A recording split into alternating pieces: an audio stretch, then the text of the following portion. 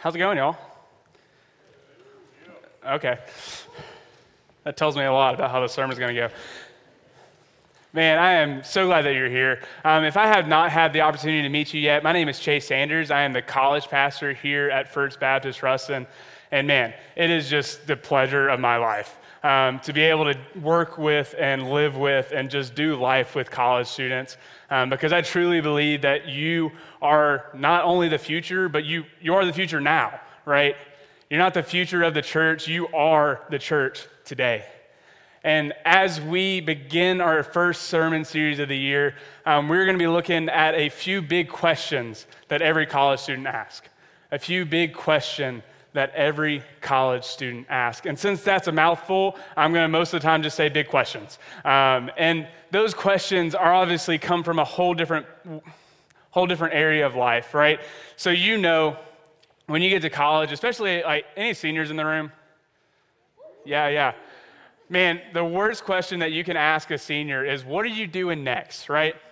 Like, what's the plan? What's your future going to look like? I had a conversation with a student the other day, and they were like, just don't ask, right? Like, don't ask me. I don't know yet. Like, we're going to figure it out along the way.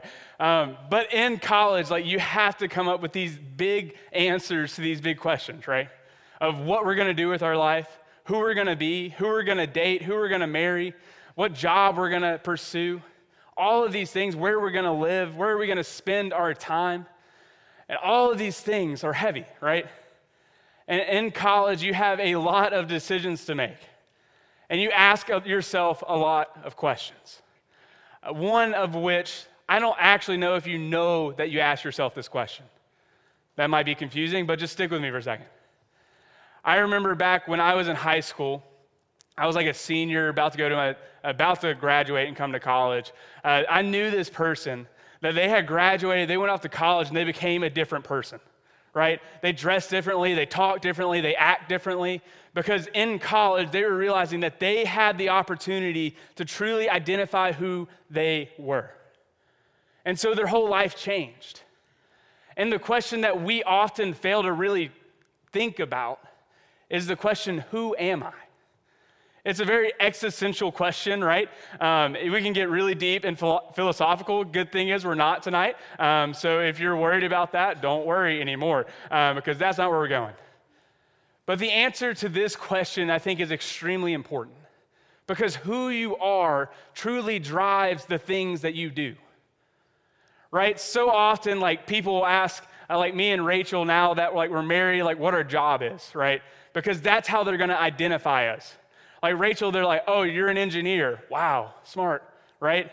Like that's the first thing they say all the time. And it's just funny because I'm way more than just an engineer, right? And too often we like delegate our lives to these one-word simple answers of I'm a profession, or I'm in a relationship with this person. So as we like traverse this question, who am I? It really does drive who we are going to be. There's one quote by a guy, his name is Reid Hoffman. He's like a businessman, he is not a theologian, but I just thought his quote was really, really helpful for this topic. He says, identity is a core and unavoidable part of all of our lives.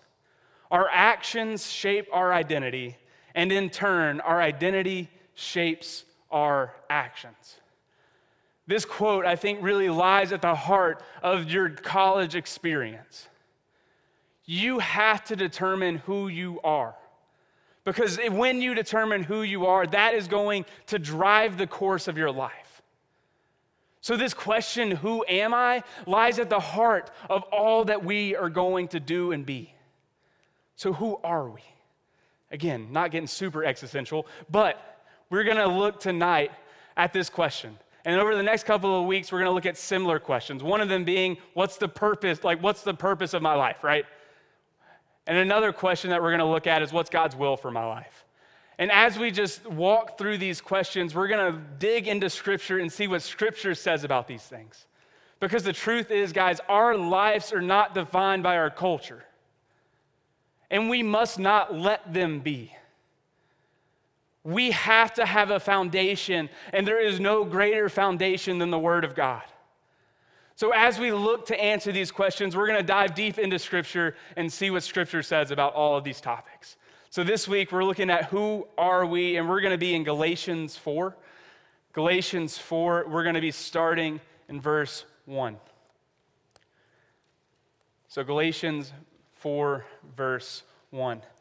If you have your Bibles, you can flip there. If you don't, the verses will be up on the screen, so don't worry.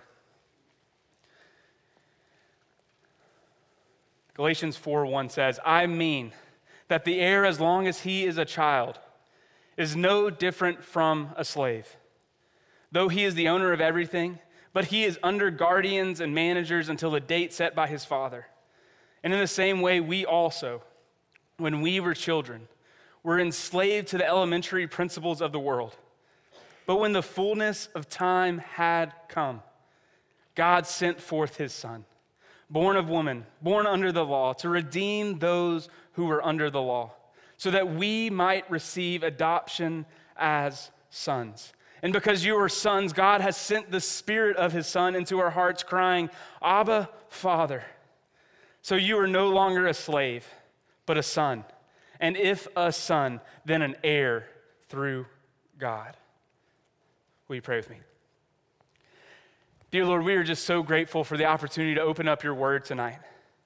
Lord, I just pray that you would be with us as we dive deep into Galatians 4, Lord, that you would speak clearly to us.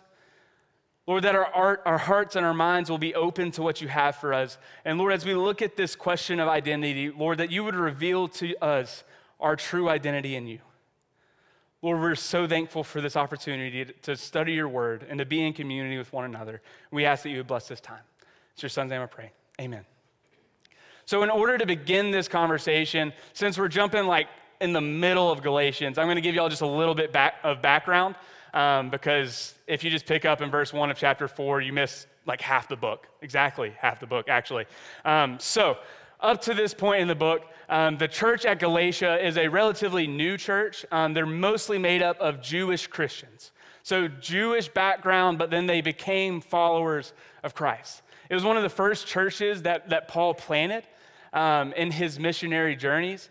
So they're really fresh. They're asking questions that other churches don't ask because they haven't been answered yet. So there's these false teachers that have been infiltrating the church in Galatia, and they have been saying some things that do not align with the gospel that Paul originally brought to the church at Galatia. Because these people would come in and say, yes, Jesus is our salvation, but we also have to do all of these things. Yes, Jesus, but then we need to do this, that, and the other. This message is contrary to the gospel in which Paul brought to them. Because the gospel that Paul brought to the church of Galatia was Jesus is the answer, that's it. Jesus is our salvation, that's it. You can't work hard enough. You can't follow the law enough. You must just trust in the name of Jesus. So as Paul writes to this church, he's giving them explanations of what their previous state was, of who they were before Christ. And that's kind of where we're picking up in chapter 4. As he explains who they were before Christ, what Christ did, and then who they were after Christ. And these things are extremely important to us because we must first recognize who we were in order to know where we're going. And so the first thing that we see in this text is that before Christ, we are held captive to sin. We are held captive to sin. We see this in verse 3 when it says, in the same way, we also, when we were children, were enslaved to the elementary principles of the world. This is extremely important for us to recognize because this is the identity of all of the people before Jesus entered the picture. Enslaved to the principles of the world. And if we jumped up a little bit in the end of chapter 3, we would also see that people are also enslaved to the law which was given to the Jewish people in order to give them direction, but also to reveal the sin that was already within them. So there's two types of people in this church. There's a type of people that is saying you have to follow every dot of the law. These are your religious elites. These are the people that Jesus often spoke against. He's saying you care so much about the law that you add to it, but you forget who God is altogether. He says, you know what it means to follow the law, but you have no clue what it means to have a heart after God. And in doing this, and them trying to lift themselves up to God, what they were trying to do is say, I can be good enough, I can be righteous enough in order to have relationship with God again. But the whole message of the gospel, and as if we read through the totality of Scripture, we recognize that that will never work. Because people continually fell short of the law. Jesus says that we must be greater than all of the Pharisees in our righteousness in order to reach the kingdom of heaven. These Pharisees were the people that were the religious elite. They were the ones who set the law. In other words, what Jesus was saying is it's not possible to be righteous enough to reach the kingdom of God. And you can either be enslaved to the law, where you're in love with the things that you ought to do, the checklist type of person who says, I have to do this, this, and this, and this in order to have a right relationship with God. Or you have the other side of it. You have the other side who says, man, the law means nothing. I'm just going to go and do whatever I want. And they think and pursue this as freedom in their lives. But the truth is, they're just as much enslaved as the people are enslaved to the law. Because in their freedom, they think they can do whatever they want, but then that becomes their God. That becomes the thing that drives them. And that always drives them further and further away from God, and further into captivity or bondage. The law in and of itself, doing right things in and of itself, will not get us to heaven. Doing whatever we want in and of itself will also not give us freedom. Ephesians 2 kind of explains this state of who we were before Christ even further, right? It says we're sons of disobedience, sons of wrath. We are people that are dead in our trespasses and sin. We are people that are carrying out and pursuing the desires of the flesh. He's saying before Jesus came into the picture, we were sinners. We were people who were missing God. Because God is perfect and holy, and he can't be in the presence of people that are not. And man, you're saying, this is really sad, right? Like, this is not the direction I wanted to be going today. But the truth is, we have to know our past in order to know where we're going. Man, I remember one of my least favorite things was going to the doctor. Like right by myself, right? Like your whole life you go with your parent and they fill out the form for you and you're like, okay, like we're good. We just sit here and feel sick and then the doctor gives us good medicine, right? Like that was the doctor. And then you get like high school and early college and you have to go by yourself and you're like, Mom, I've never done any of this before. What is heart disease, right? Does our family have any of this? Do they have diabetes? Do they have that word that I can't pronounce, right? And we just we get to this question, I'm just like, Mom, help, right? I don't know what to do. I don't know how to answer the question. But this family history is important, right? Because it can help explain things that are happening in your life today. Right? If you have a family history of heart disease and diabetes, you probably need to watch after what you eat, right? You probably need to exercise so that you don't participate in the family history, right? And so knowing who we were and knowing who our past self was is extremely important to understand our current state and what we need to be doing. So the first thing that we see in this passage is that before Christ, we are held captive to sin, but the good news is the story doesn't end there because Christ was sent for our redemption. Christ was sent for our redemption. We see this in verse 4 and 5.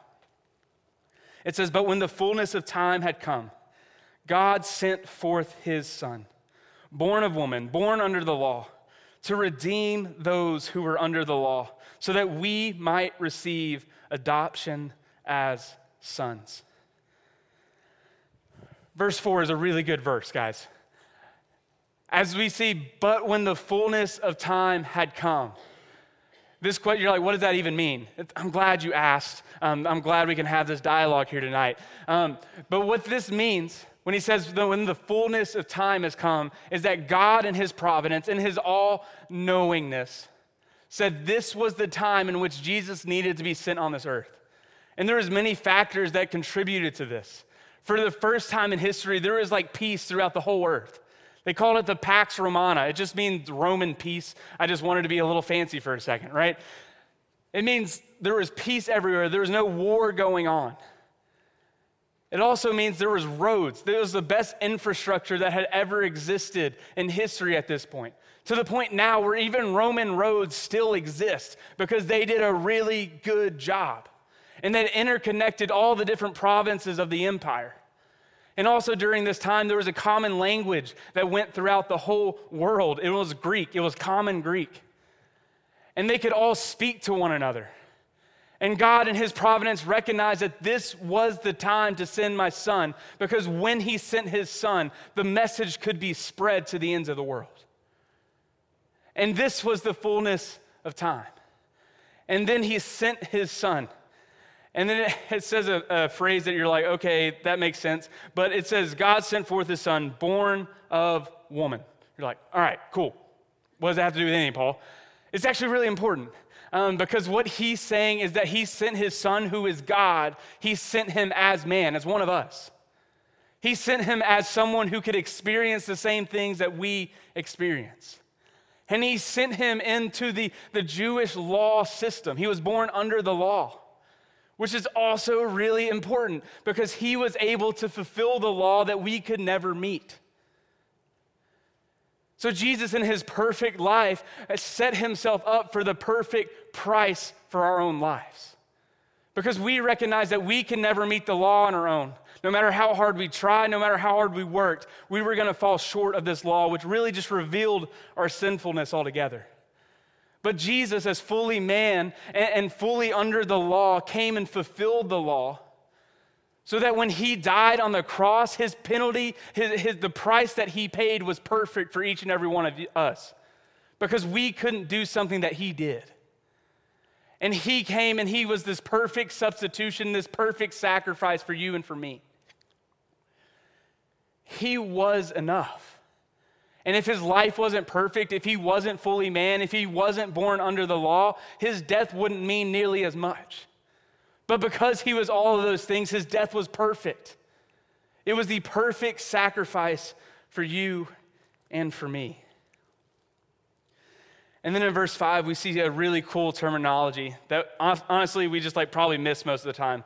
It says he was born under the law to redeem those who were under the law, so that we might receive adoption as son. This term redeem, we throw it out a lot, but what it actually means is pretty cool. It means to buy up, to pay a ransom, or to rescue from loss. So when Jesus and God here who says he sent his son to redeem us, it means that he sent his son to pay for us. Because our lives are worthy of paying for. Worthy of his death on the cross. This is an amazing thing and thought that we need to recognize. That we are worthy of redemption. We are worthy of payment. And as we look through this question of our identity, this is something that is pivotal for us. That Jesus, the Son of God, was willing to come and die for you and for me. Because our life, even in our imperfection, was worth it to God. And that is a beautiful thing to recognize. I'm going to paint you a picture of kind of what this looks like, right? So let's say you are a freshman. This is your first quarter here at Louisiana Tech. All just picture yourself as freshman fall quarter, okay? And you're taking English 101. Man, what a class. Anyways, I just lost my total train of thought. But English 101, what a class. And you just don't care, right? Like college is so much fun. You're just out hanging out with friends. You're drinking way too much coffee, playing way too much volleyball, video games till 4 a.m. And you realize that you had a paper due tomorrow morning. Actually, we'll say tonight at midnight. Make it feel even hurt a little more, you know? It's due tonight at midnight, and you forget about it until you leave this place. It's a 10-page paper, which is too much for English 101, if we're just being honest, but let's say it was, right? It was a 10-page paper. And you say, okay, I have to turn something in, otherwise I'm going to fail this class. So you, in your immediate wisdom, say, I'm going to go look online and see what the online says about this topic, right? And you go online and you see this article and you're like, actually, that's the exact kind of paper that I want to write. I'll just copy and paste it, right? Nobody's going to know, right? There is no way that anyone could know. And so you copy and paste it. You make this decision knowing that like it's not a wise decision, but you're like, we'll see what happens, because if I don't turn something in, I'm going to fail anyways. So you turn this paper in. And there's a thing, if you don't know this and you are a freshman, plagiarism is not okay, right? So don't do what I'm saying. Because if you plagiarize and the teacher catches you like this imaginary student, they send you to a council, right? I don't know why we have councils. This is like the 21st century, but like they send you to this it's upper education. They feel like they would just kick you out, right? But no, they give you a chance to like defend yourself before this council. And so you're defending yourself before this council and you're like, I don't have an excuse. I was just running late. I just decided to cheat and like that's it. And so their punishment for you is they're going to kick you out of school, right? Like they're not going to give you a second chance. They're just going to say, get out of here. And not only do they do that in this imaginary situation, they say you can't go to any other college in the country because somehow they have that much power because it's a council, And so they do this, and you're like, okay, my future's gone, right? Like all that my plans that I had to be this really cool, engineer, we're just throwing things out here. They're gone. How am I going to tell my parents? Like there's absolutely nothing I can do to dig myself out of this hole. And then someone comes in this room. I don't know who he is. He's a senior. He is a chemical engineering major, like hard degree, final quarter, and all he has left is English 101. How that happened, the Lord only knows. But he has English 101. He's in the same class with this freshman fall quarter student. And he comes in, he says, you know what? I'll take the blame. Just kick me out instead. I'll take this person's place so that they can have a future. Even though I've worked really hard, I've done all the right things, I've put myself in a position to have a future, I'm going to give it all up for this person who really didn't deserve anything. I mean, honestly, like, not a good person. If that's you as a freshman, guys, we can do better. But like, they're not doing what they're supposed to be doing, right? They made decision after decision that was just bad. I mean, like, there is nothing good about what this freshman fall quarter student did. And if you plagiarize, I am not hating on you guys. We've all made mistakes, which is the point, right? We've all made mistakes, and Jesus, in his infinite wisdom, said, even though this person doesn't deserve my love, they don't deserve my care, they don't deserve anything from me, I'm going to give my life over for them. I mean, he came into the room and he just said, you know what? No, take me instead. Because Christ was sent in order to pay the price that we can never pay for ourselves. He came to redeem us, which is the foundation of our identity if we are a follower of Christ in the room. Because as we continue through this text, we see that in order to enter into a relationship with Christ, all we see, it's actually in verse 26 of chapter 3, it says, for in Christ Jesus, you are all sons of God through faith. So he came in, he saved us, he said, put it all on me, and all we have to do is have faith in the one that came to save. And believe that he did what he said he did, and he is who he says he was. That is all that is required of us. And if we make that decision, if we place our faith in him, then we become into the sonship, into the family of God, which gives us a new identity. Because those in Christ have a new identity in him. Those in Christ have a new identity in him. So we were once lost, we were once enslaved to sin, we were once enslaved to our failures. But Christ in his ultimate providence came at the perfect time in order that we could have a relationship with the Father once more. In order that we can be reconciled back to God. So he paid for us. He gave it all for us. So that we could once again become and enter into the family of God. We have received new life. We have gone from enemies of God and strangers and aliens to members of his family. And there is so much weight and so much identity in being a son or daughter of God. And while the world tells us so many false things about who we are and what our identity is, we have to be firmly founded in Scripture and firmly founded in who we are in Christ, because that is our identity. As we read through this text, the first thing we see that we just got done talking about is that we are redeemed. We have been paid for. That means your life is worth it. We often feel unworthy. We often feel worthless. We often feel like we don't have a purpose. But the God of the universe said, you know what? You as an individual are worthy of my death. The ultimate price in my death. While we often feel lonely and uncared for, we see the God of the universe give everything to pay the penalty for the things that we did. We are redeemed. We are worthy of his love. We are worthy in a sense that he gives us value. And the second thing we see is that we are adopted. This is a really cool terminology. It's a legal terminology that Paul is using. I don't know why he goes all lawyer here, but he does. And he says you, as an individual, are adopted into the family of God. And you're like, okay, cool, we've heard that before. There is so much weight to that. We have to recognize and we must realize that being adopted as sons and daughters of God means that we receive the inheritance that was only designated for Jesus. But as a son of God, as someone who was adopted into the family, we were chosen enough, we were loved enough to say, even though you don't share my name, because you're in Christ, now you do. And not only do you share my name, but you get everything. You inherit everything. You are an heir to the kingdom.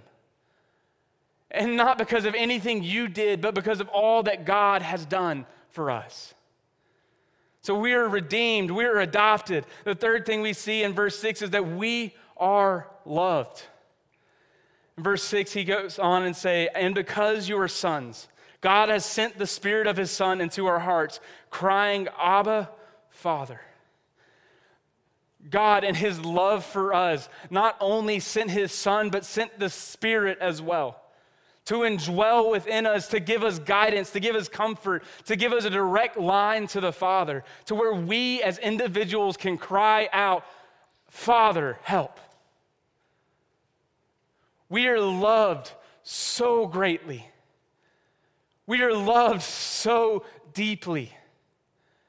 And in this room tonight, you might not feel this.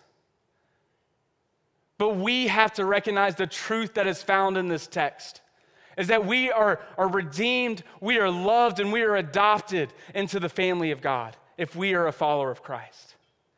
And the fourth thing that we see in this text is that we are known.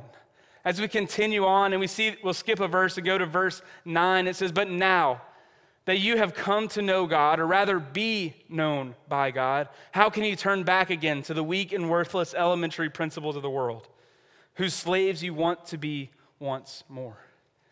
In verse 9, we see a cool just like phrase. He just kind of throws it in there. He says, not only do you know who God is, but he knows you as an individual. He knows all the pain that you have been through. He knows all the joy that you've been through as well. He knows the needs that you have because he was the one who created you to begin with. You are known. And when you're on a college campus, this feels really hard sometimes. Sometimes you can feel like a speck on this earth. Someone who's not cared about, someone who's not loved, but the God of the universe knows your name. You are known. And the next thing we see that's important for us as followers of Christ are not only are we loved and known, but we are also set free. We are also set free. As we began tonight, we recognize that we were once enslaved to the things of the world and to the things of the law. But now, as individuals, we have been set free. One commentator puts it this way. He says, life in Christ is marked by the freedom that comes from being God's son. As a follower of Christ, we have been given a freedom in which we are no longer slaves to sin.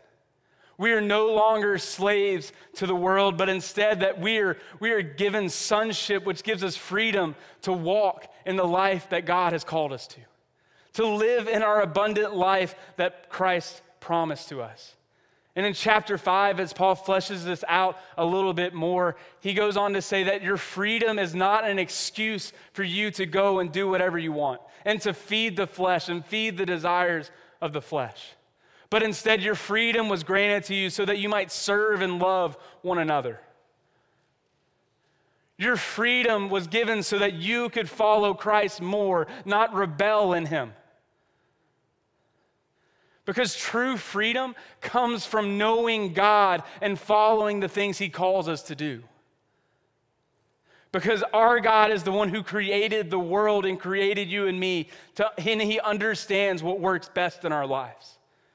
He gives us guidelines so that we might walk in his will, not so that we can suffer for him. Because his will is greater than the things that we desire. So we are free in him. We've been granted forgiveness and a new life in Christ. And lastly, we see that we are in Christ. This might be redundant, but this is something that is worth stating. Because we are no longer defined who we once were. If you are a follower of Christ, if you've believed and placed your faith in Jesus Christ, you have been given a new identity which is in him. Which means that our sinfulness, our failures, all the things that we messed up in have been overcome by the life of Jesus. And when God looks at us, he doesn't any longer see our sin. He sees Christ's righteousness in us. And that is something that we need to recognize. That we are no longer slaves to sin, but instead that we are one in Christ. We are united in him, and we are to live for him as well. At the end of chapter 3, I know we're jumping a little bit all over the place in Galatians, but I think this is a really cool passage as we kind of close our time here tonight. Starting in verse 26, it says, "For in Christ Jesus you are all sons of God through faith. For as many of you as were baptized into Christ have put on Christ. There is neither Jew nor Greek, there is neither slave nor free, there is no male and female, for you are all one in Christ Jesus. And if you are Christ, then you are Abraham's offspring, heirs according to promise." This passage shows us that we are no longer defined by the things that the world defines us by. It's no longer our culture, it's no longer our gender, it's no longer our position or our job, but we are defined by being one in Christ. We're being defined as one who are Christ, and we are heirs to the promise. We are in his family. We have been given a new name. We have been given a new life. And the truth is, guys, we have been given a new identity. Because only when we are in Christ can we truly experience the things that God designed for us. Millard Erickson, who's a theologian, he said it this way. He says, "We experience full humanity only when we are properly related to God." I'm going to say that again. It says, "We experience full humanity only when we are properly related to God." Because we were designed to be in proper relationship with God. And so there's plenty of things that we can seek. There's plenty of things that we can do to try to fill the void that is within us. But the truth is, we are only truly human when we are walking hand in hand with God. And we are only going to feel the fullness of this life when we're in proper relationship with him. Because we were designed and created for him and for his purpose. As we wrap up tonight, I just have to propose the question that you might be thinking. So what, right? So what does it mean that we have identity in Christ? How does this challenge us to live? First, we must recognize who we truly are. Because so often we find the worst parts of ourselves, and that's how we define ourselves. We might define ourselves as our anxiety. We might define ourselves as our fears. But in Christ, we are defined by someone who says, you are loved, you are cared for, you are worthy of everything. You are valued, you are adopted, you are a part of the family of God. If we are in Christ, we are no longer our failures, but instead we have been redefined as someone who is loving, and is loved, and known by God. So we need to know this, and we need to recognize that we are not the things that we do, but we are God's alone. And He is who should define us. Because we are loved, adopted, redeemed, known, and free. We are Christ's. And second, we should live in a way that honors this new identity that's been given to us. As someone who has been brought into the family of God, we should be living for the Father. Because we're in His family, we carry His name. And so our lives should be devoted to Him and His glory. Our life should be devoted to the one who has given us new life. We must recognize that when we are in Christ, we are no longer living for our own glory, but for the glory of God above us. And the glory of God alone. We must live in response to who we are in Christ. As sons and daughters of God, we should live in a way that brings honor and glory to our Heavenly Father because He is worthy of honor and glory. He has given everything so that we could be in relationship with Him. So why don't we live our lives in order to bring Him the glory and honor that He deserves? So my question as we close out is, have you been identified with Christ? Have you truly entered into a relationship with Him? Have you placed your faith? Are you someone who is in Christ, who has thrown off the old things and put on Christ as your new way of life? And if you have, are you living in a way that brings Him glory? Are you living in a way that's worthy of the name that you claim? Let's pray. Dear Lord, we are so grateful for the opportunity to study your word. We are so grateful that you have... Good. Lord, we're so grateful for broken tables. But Lord, we are just even more grateful that even in our brokenness, you extend love to us. Lord, that even in our failures, even in the things that were before, that we might have messed up, that we might have walked in disobedience to you. Lord, we know in your perfect timing, you sent your Son for us. And Lord, our identity is not our failures anymore, but our identity is the honor which you have given us through your Son, Jesus Christ. Lord, I pray for anyone in this room who has never given their life to you, who has never placed their faith in you and become a son or daughter of God. Lord, that tonight would be tonight. Lord, that they would truly believe in their heart that you are the Son of God and that your death was enough.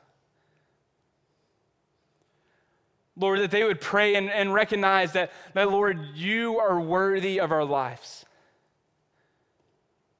And Lord, we give it all over to you. And Lord, for the Christian in the room, I pray that whatever lies that they might be believing right now about who they are, Lord, that they would be laid down at the altar here tonight. Lord, I pray that you would give them a new identity and help them believe the new identity that you have given to them. As someone who is loved, who is known, who is cared for, who is adopted into your family. And Lord, that we would live faithfully in light of that calling. Lord, we love you so much. It's your Son's name I pray. Amen.